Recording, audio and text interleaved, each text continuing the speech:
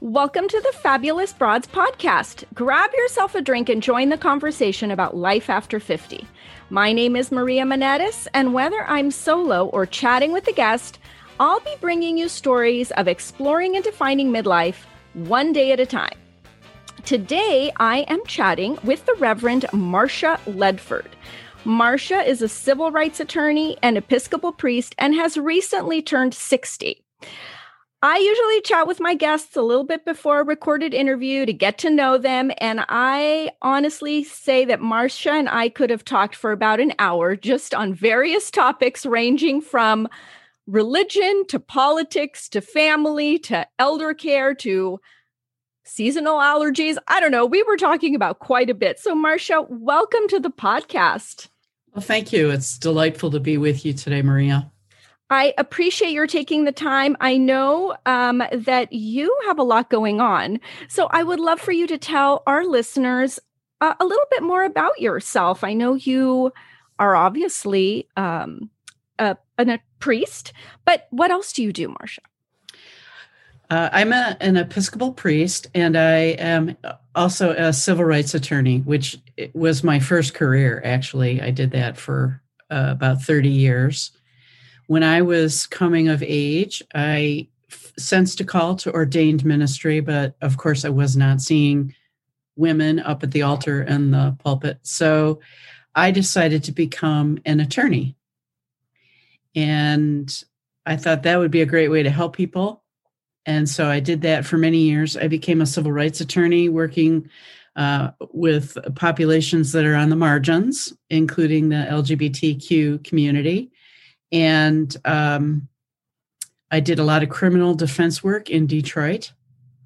So it was a great experience. I wouldn't trade it for anything, but I did ultimately succumb to the pokings of the Holy Spirit to go to seminary and to become ordained. So that happened in my late 40s. I decided to go to school. Wow, again. You are quite the trailblazer, first of all, for working. And Detroit, a very hard-hit community economically, I'm sure was a difficult place to work.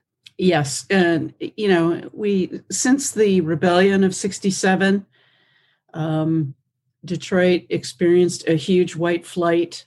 And with that went the tax base and businesses and jobs and safety and all sorts of things. So I was doing criminal defense work before the renaissance that is now happening in the city of Detroit. And it was pretty grim at the time. Yeah, I can imagine. Improving. Yeah. Law can often be a little depressing for the attorney, too, when you're faced with some insurmountable odds sometimes in your cases or just in the community in general, I think. Yes, absolutely. Yeah. And it's nice that you then went into something that is so spiritually uplifting that you can balance that out. Yeah, that's definitely true. People are sometimes surprised between, this transition from law to theology, but they're actually really very similar because it's about interpreting text and then, making oral arguments, being persuasive, making a sermon, those kinds of things. So they're very, very closely related, actually. I imagine that making a sermon is a very involved process based on the scriptures of the day. We have a young man who is a pastoral assistant in our church who does the sermon every Sunday. And I think, oh my gosh, what a daunting task to try and keep the attention of everyone, to inspire them, to give them hope. And nowadays to do it on Zoom, which has got to be even more difficult. So my hat's off to him and to you for, just trying your best to educate, enlighten, inspire everyone in that way. Yeah, the sermonic word is like nothing else. And if you are from a tradition like Lutherans and Presbyterians and Episcopalians and so on, we follow the Revised Common Lectionary. So we have a set reading every week from 4 different sources of text, the Old Testament, a psalm, a letter, one of the epistles, and then a gospel reading. So you're synthesizing all of this text, and then hopefully you can tie it into a current event, something that's going on right now, because even though those texts are ancient, they're still relevant. They still have a lot of life wisdom in them, and I like writing sermons, so that helps. Yeah, well, we do the same in our church. We have those 4 readings, and they always tie it in. And some of the more interesting ones have been tying it into, maybe San Francisco Giants games or the struggle. But, there's always something relevant that I hear. But for me, a really good sermon gives me chills and makes me think about it afterwards for quite a while. Well, that's the idea. I think there's no greater compliment to a preacher than to say, I thought about that all week. And it really caused me to reflect on what you said. And, that's high praise. Yes, I wholeheartedly agree. Now, Marcia, this last year, which of course has been challenging and seems to have been, catapulted us 5 years forward in time, because I feel like we've just missed all of these things. It's been chaotic. Now, what is your best advice to us? We've got the pandemic. We've got continuing racial divide and strife.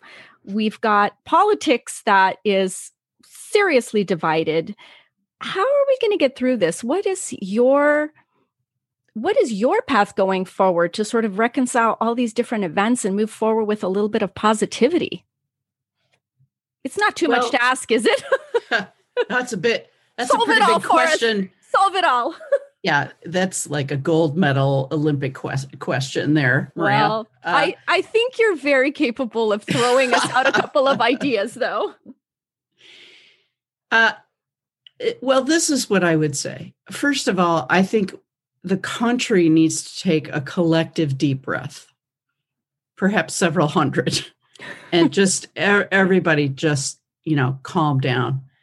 And then the next thing I think we must do is to have dialogue about racism in this country and where we are headed if we fail to grapple with our longstanding history of slavery, of lynching, of racial exploitation, police brutality, all of those things. If we don't come to terms with this, it's never going to get better. And in fact, it's only, God forbid, if we can even conceive of this, going to get worse. I can't imagine. Just from the time I've spoken with you, when did we speak? Last week? I think just Friday. Late last week. Mm-hmm. So much has already happened. I know. We've got the ongoing trial of Derek Chauvin for the murder, in my opinion, lynching of George Floyd. That was interrupted by the killing of Dante, the young man from Minnesota. Yes. And then that was interrupted by the high school shooting in Knoxville, Tennessee. And this all happened in as many days. Yes, and there was also a video that came out of an Army lieutenant, I believe. An Army lieutenant, Virginia. Yes. Mm-hmm. And so all of these things, it's just a continual hit on the news. You're bombarded with all of this. It's horrible. It's to the point where I don't even want to watch the news anymore and bury my head in the sand. I guess I shouldn't do that, though. Well, because but you know what, Maria, I think that you're voicing something that so many of us are feeling right now. The oppressiveness of these sort of, end on end tragedies that keep happening, that are either related to race or a lack of gun control, are really getting to people. And I'm sure the pandemic is exacerbating it, but in a way, we're all so much more vulnerable, and perhaps we could take that vulnerability and treat it as a sort of a silver lining, if you will, and harness this exhaustion and how bad we are all feeling about what is going on in this country and use that to the good. So you asked me the question earlier, what do we do? I wanted to talk a little bit about the spirituality of resistance. Okay. And I think that we can all agree that we need to do something with respect to racial reconciliation in this country. And I also include immigration reform because that typically works against people of color as well. But we need to find out what makes us tick inside. So it's kind of a two-part thing to engage in the spirituality of resistance. We have to understand ourselves. We have to reflect and pray. We need to do meditations, and we need to find out what is most important to us. What are our passions? For me, it's immigration reform and racial reconciliation. Mm-hmm. And we need to take what we learn about ourselves, and maybe we do a Myers-Briggs inventory. Maybe we do an Enneagram. There are conflict inventories that measure your threshold for conflict. Maybe you're an introvert and you don't want to be up on the front lines, but you want to work towards the greater good. There's a place for all of us. Once we know ourselves, then we take that knowledge and we bring it to a group that has similar interests. Right. Similar passions, and we work together like the body of Christ. St. Paul writes about this in the first letter to the Corinthians, where he says, "For we are all one body in Christ." Yes. And we all have complementary skills. We can't all be the head or the hands. He even writes, if the body were all eye, where would the hearing be? We all, very true. We all help each other figure out what to do, and then we go do it. Do you think, Marcia, just to interrupt you for a moment, that sometimes it's better to have these groups meet in person versus virtually or on social media? Because the anonymity of social media, to me, really brings out the worst in some people. The level of nasty comments, the negativity. Some of these people would not do that to your face. And I think, well, maybe they would. I think maybe I'm overstepping there. But I think that this pandemic has also added another layer whereby we're separated in a screen as you and I are now. And if we are to have this one-on-one dialogue, that's great. But to try and do it, say, in a Facebook group or in a virtual meeting, things get heated, things get ugly. People, they're like, I'm never going to see them again. I'm just going to do what I want. I don't care. I don't know. I think you're right. I think that the social distance that we have had to endure has also created an opportunity for many of us to lose our manners. Yes. So that's a problem. Yes. And so I think we all just need to be more mindful of the fact that perhaps we're taking greater liberties than we normally would in person, and think about how to mitigate that and how to remember ourselves, if you will. There's I'll send the link to you in the show notes, but the way to talk to one another about tough things is called civil discourse, when you do it with respect and care. And the Episcopal Church has a free 5-week course that people can take in their own time. So, you're not under any kind of schedule. And I'll like I said, I'll send you that link. I would love it.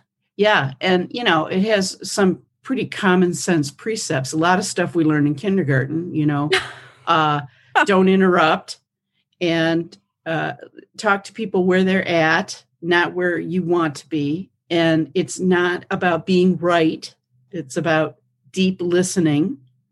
Those kinds of things. We're not going to agree, but we can probably find common ground from which we can work together. I love that. I love that. I would totally love a link, and I would love to do it myself because you can only get better if you work at it. And so I would definitely love to take that class and recommend it. Perfect. Excellent. It's very good. And I don't think anybody will take it and walk away not having learned anything. Right. Right. I have a quote that made me think of you, actually. It's Pope Paul VI, if you want peace, work for justice. Yeah. So I think that is sort of encapsulates what you're doing. How do you get the message out to your community? Do you do it through your sermons? Do you do it? Do you have workshops? I mean, what is it how do you spread your message?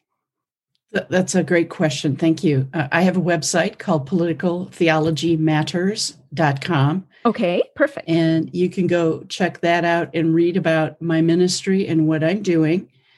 I am in the process of developing courses, and I'm hoping to release my first book at the end of the year, which Wonderful. is designed to be a how-to for Christians and other people of faith from, many traditions who are sick of the status quo and want to work for a more just society. All of the major world religions have something comparable to what Christians call the Golden Rule. Yes. Do unto others as you would have them do unto you. And so that is a primary teaching of respect, regardless of the faith that it comes from. And we can build coalitions, interfaith coalitions, just on that alone, because it's a basic understanding of respecting other human beings. So I preach and teach and speak about those things. And so you can check it out on the website.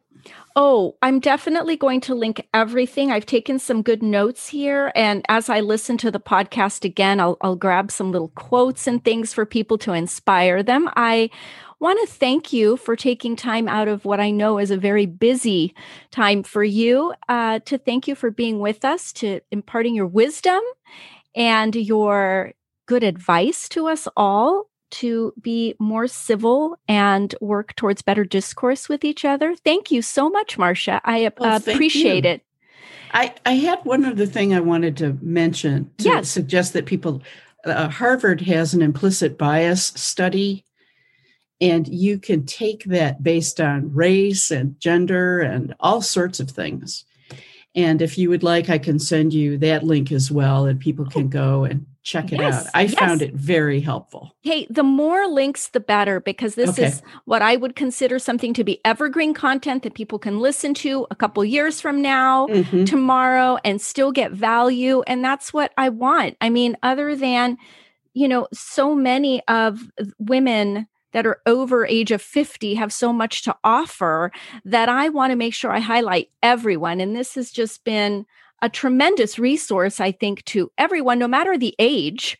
This has nothing to do with women over 50. This is perfect for men and women of any age to listen to and learn from. So thank you so much. I'm very honored. Thank you so much, Maria. Well, thank you. I will have show notes, links to your website, and I hope all of our Fabulous Broads listeners have a fabulous day and enjoy our podcast. Thank you, Marcia. Thank you.